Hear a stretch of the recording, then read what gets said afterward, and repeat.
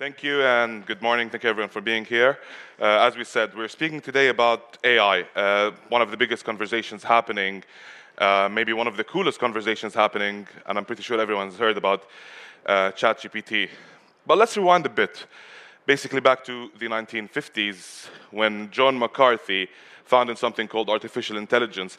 He's said to be the father of AI, but he also has a team of scholars around him who also worked around defining what AI is.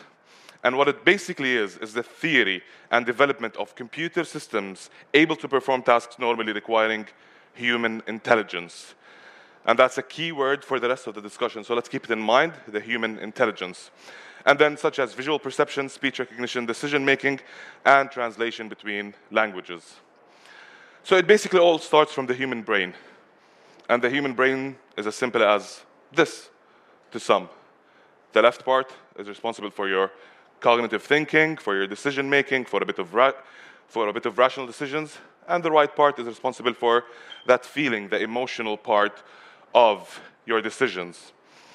But in reality, the brain is a mix of both, and once you combine them, you come up with something called the wise mind. The rational mind basically depends on what makes sense. It's very, let's say, black and white, very data-driven. And it also compares current and past experiences. Very applicable in the field of law, for example. They always go back to a precedent or a recent case in which they can refer to a certain judge, outcome or a verdict. And it also suppresses emotions. Going to the emotional side, or the creative side of the brain, it's about what feels good.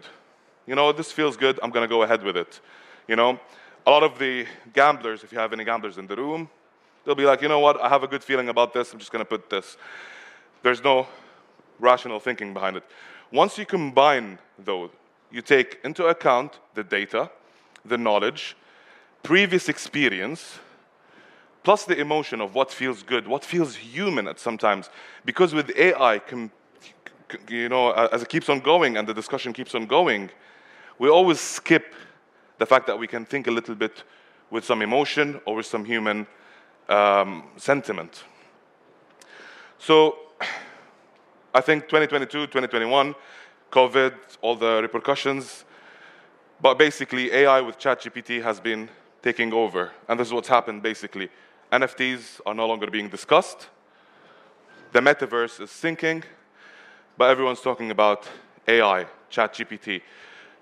But to be very honest, we went back to the 1950s. This has been a very long time ago. This is 70 years ago in which we were talking about AI, in which we were talking about what it would bring to the table, the uses of it. So everything that comes along sometimes is a result of AI. And as we see how AI is evolving, it's now much more accessible. It's as simple as register, and then you can just simply play around. So you can go to ChatGPT now and start playing around. It can even point out some of the people on Twitter or Instagram. You can even ask them about their opinion. And this word, ask them about their opinion, is a very important word for the coming part of the topic. And obviously, for the sake of this presentation, or for the sake of this discussion, I asked ChatGPT, because you're sometimes thinking of a presentation, you hit a stall. So I told ChatGPT, tell me something smart I can say in my keynote. I want to sound smart. And this is what ChatGPT said. One smart thing you could say in your keynote about AI is that although AI has made significant advancements in recent years, it still lacks the ability to truly understand human emotions and context in the same way that humans can. Look at how many times the word humans comes up. This means that even the most sophisticated AI systems still require careful monitoring and human oversight to ensure they are making ethical and accurate decisions. Therefore, while AI can be incredibly powerful, it is not a replacement for human intelligence. Convinced? I wasn't. So I went and asked, what else? Still don't feel smart enough. This answer was a little bit more let's say, inclusive, as it says, as AI continues to evolve and become more integrated into our daily lives, it's important to remember that the data that the AI systems rely on is not always neutral or unbiased. It's just a set of zeros and ones, basically. There's no opinion, there's no feeling, there's no emotion. And biases can be introduced into the AI systems. So it means that the human intervention that can come in would introduce a certain bias to these systems. And to combat this, it's important to ensure that AI systems are trained on diverse data sets and that data scientists are aware of potential biases and take steps to mitigate them. I think we all remember that Elon Musk with Joe Rogan's session about AI. And there was this specific, it was 5 years ago, but a specific thing that Elon Musk said in that, he's like, I asked them to slow it down. He says that, I asked them to regulate it. But who will regulate it? Isn't the first person who founded it or the person that's developing the fastest when it comes to AI, the person that's going to put their bias into it? Does that mean that the likes of ChatGPT would be partial when they recommend their decision? And I'm pretty sure that everyone here is wondering the same thing I did, is, are you here to take my job? Am I going to have a job in 5 years? And ChatGPT said, no, okay, that no, they're not capable of taking a human job away, and that it has made great progress in the previous years. It's still limited and cannot replicate the full range of human intelligence and creativity.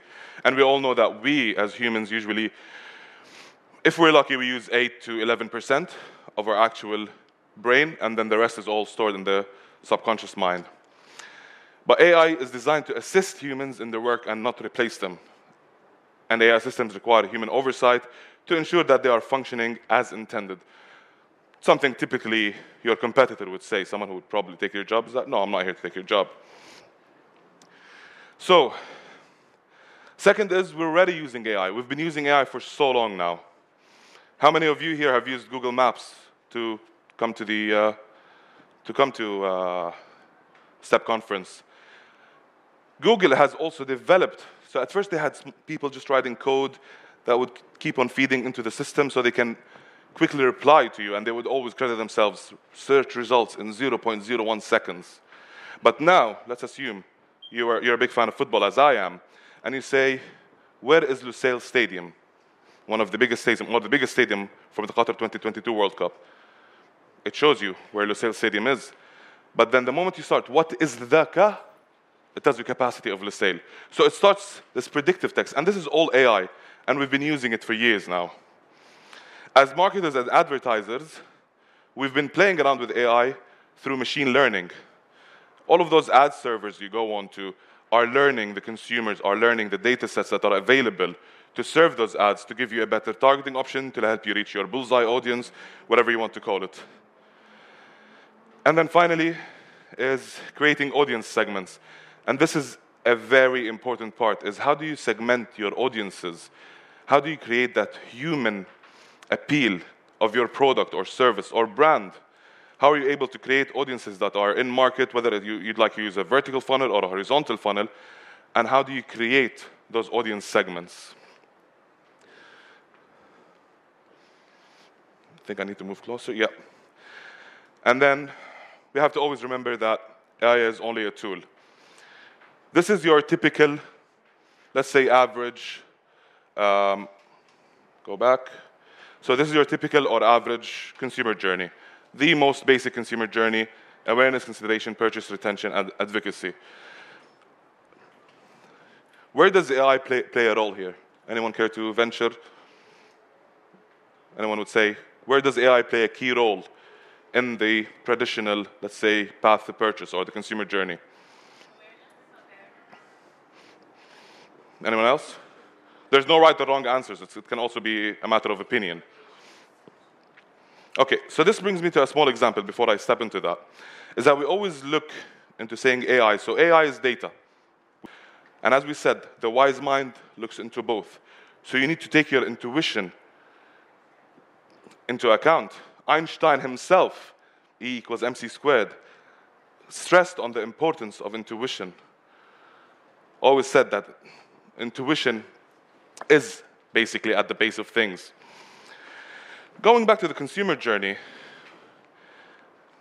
AI currently plays a key role, and I'm not saying AI doesn't play a role when it comes to retention, awareness, or advocacy, but mainly in consideration and purchase, because this is where mainly the data signals are of your in-market audience. When has the audience raised their hand saying, I'm in market for the specific product or for the specific service? In awareness, I've heard awareness. Awareness is a very, I'll say, kind of flexible, rubbery word. And why is that? Is that because awareness itself dissects. The moment you go into a deeper understanding of the awareness, it goes into awareness, into education, into top of mind, into so many separate, smaller segments of what you actually want to achieve.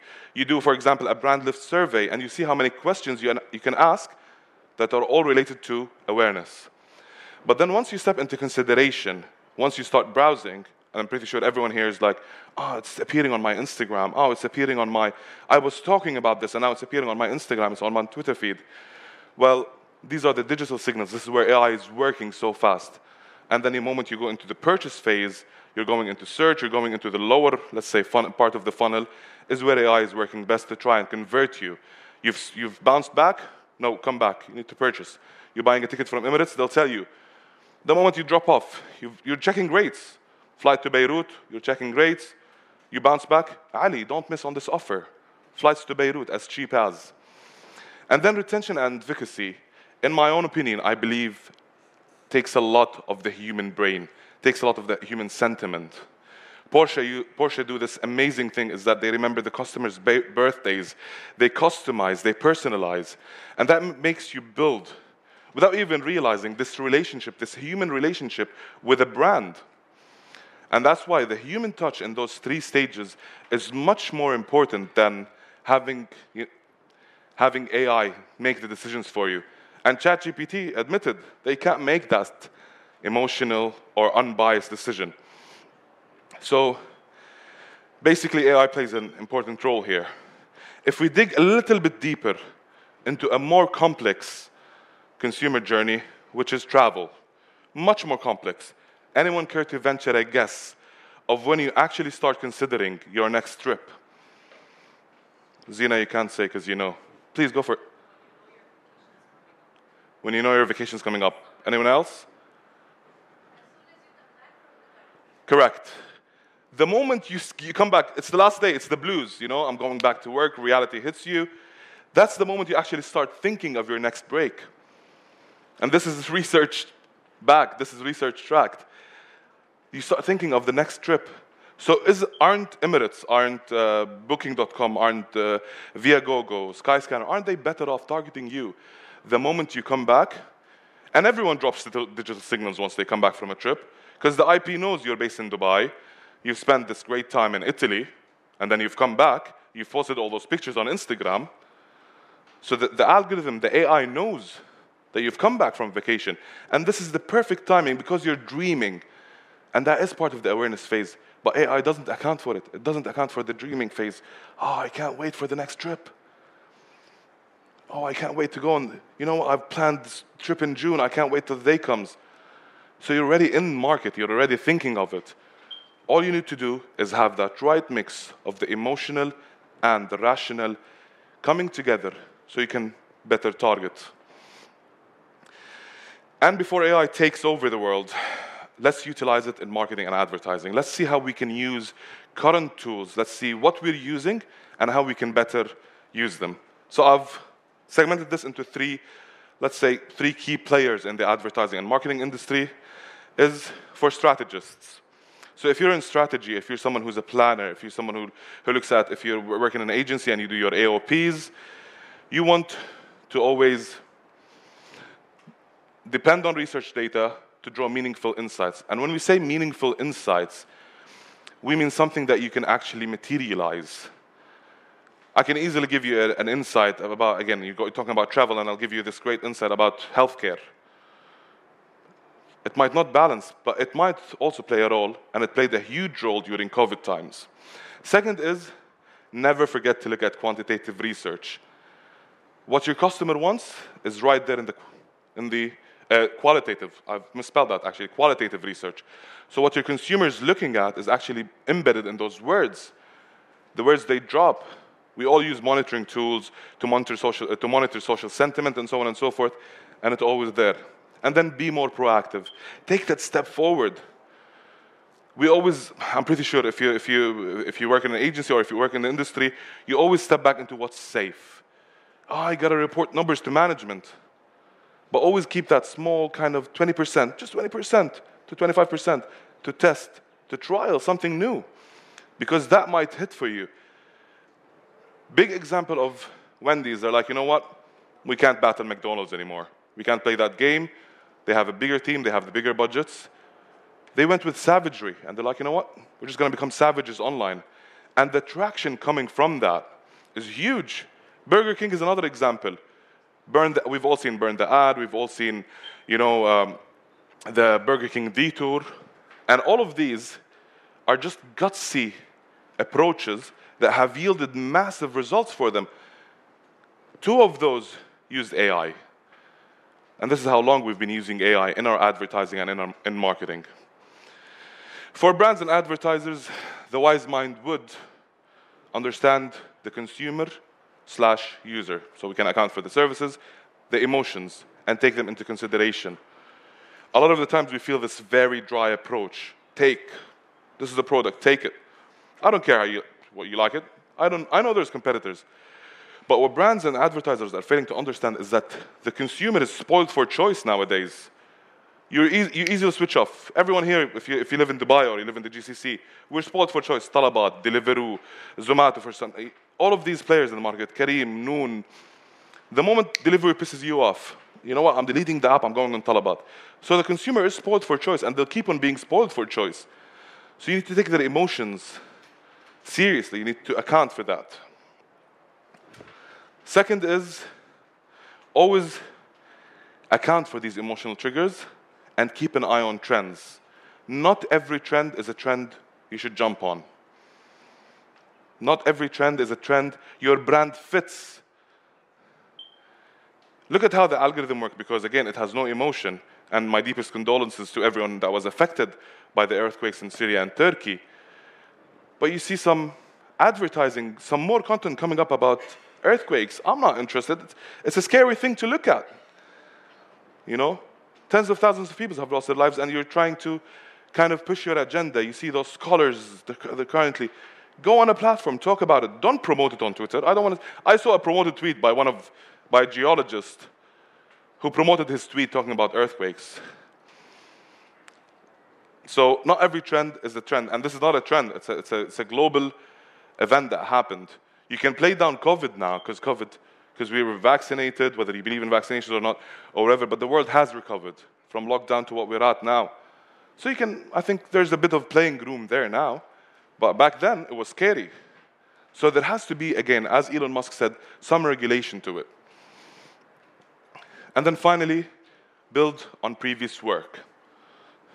If it worked, try to replicate and improve. Don't do the same thing over and over again. If it failed, that's great. Learn from it. Monitor those campaigns. Monitor what's happening with your advertising. Let it see. If you've done something wrong, learn from it. Put it as part of your guidance. It becomes part of your playbook. And finally, for content creators, if anyone here is interested in producing content, whether you travel, food, whatever, sports, you can start cut writing times with tools like ChatGPT. Great. There are so many tools. There's Iris AI, by the way, for strategists, iris.ai. It's a great research tool. I've used it twice, and I used to always spend 2 to 3 days just doing a lot of reading, preparing for an RFP or for a pitch. And Iris just gives you this kind of core data that you want. Because I ask the question like any human would. I'm not going to go ask a specific question that Statista is going to look up for me, and then I'm going to start browsing those big documents from Statista. No. Iris AI is a great tool for strategists. For brands, if I may just track back a bit, for brands and advertisers, you're already using AI, but not correctly. You're relying heavily on the algorithm, which is AI-powered, to let it do the work. You go on Google and you see your optimization score. It's like it's a competition. I want to hit 100%. But hitting 100% isn't necessarily the best thing to do, or isn't necessarily the best thing for your campaign or for your advertising that you're doing. So you need to optimize those tools. You need to always keep a human eye on them, or else they keep on just doing what Google has fed them to do, and Google has told them to spend more money. So eventually, you're going to spend more money. Going back to content creators, verify this text from ChatGPT with Grammarly, copy paste it, put it on a Word document. If you have Grammarly, it'll fix it, but then read it. Read it. Make sure you go through it. Make sure to edit that content and look at the final message. Because I'm loving it of McDonald's, for example, has come after so much research. And they understand that there's a dirty pun to it, but they understand that at least this would strike. They understood that the power of 3 would work, and that's why they chose 3 words. They could have said, I am loving it. That's 4 words. But then they've also accounted for something called the power of 3. And finally, for content creators is always put yourselves in the receiver's seat. How am I going to portray this message? How will I look at this message coming in? Because we always forget as advertisers, as strategists, as content creators, what I want to say. And you know what? You can live with it. You can deal with it. But the reality is, you need to put yourself in the receiver's seat. I always say this I'm a big football fan, so I always say this, is that pundits just start feeding people something, and they don't understand that the people, the receiver, would take it and they'd repeat it. So there becomes a lot of this, let's say, wrong understanding of a certain play or of a certain strategy. Because someone has said it on TV, they're supposed to have credibility, it becomes something that people repeat and go on and on with it. So always keep the receiver in mind. If you're preaching a room full of smart individuals like yourselves, you can up the language. But if you're teaching 5th graders, or if you're teaching people who are ignorant about the topic, you need to take them through kind of the baby steps. You need to do a lot of hand-holding. So basically, to recap, explore the tool of AI that suits you, but never stop putting your human touch to it. Even the moment they say that we've fed data sets, we saw what happened in the elections. Everyone followed through with that. We saw that you can tamper with the algorithms to let them pass on a message: Trump good, Clinton bad. Trump good, Clinton bad. And it worked. And it worked. It actually got him presidency.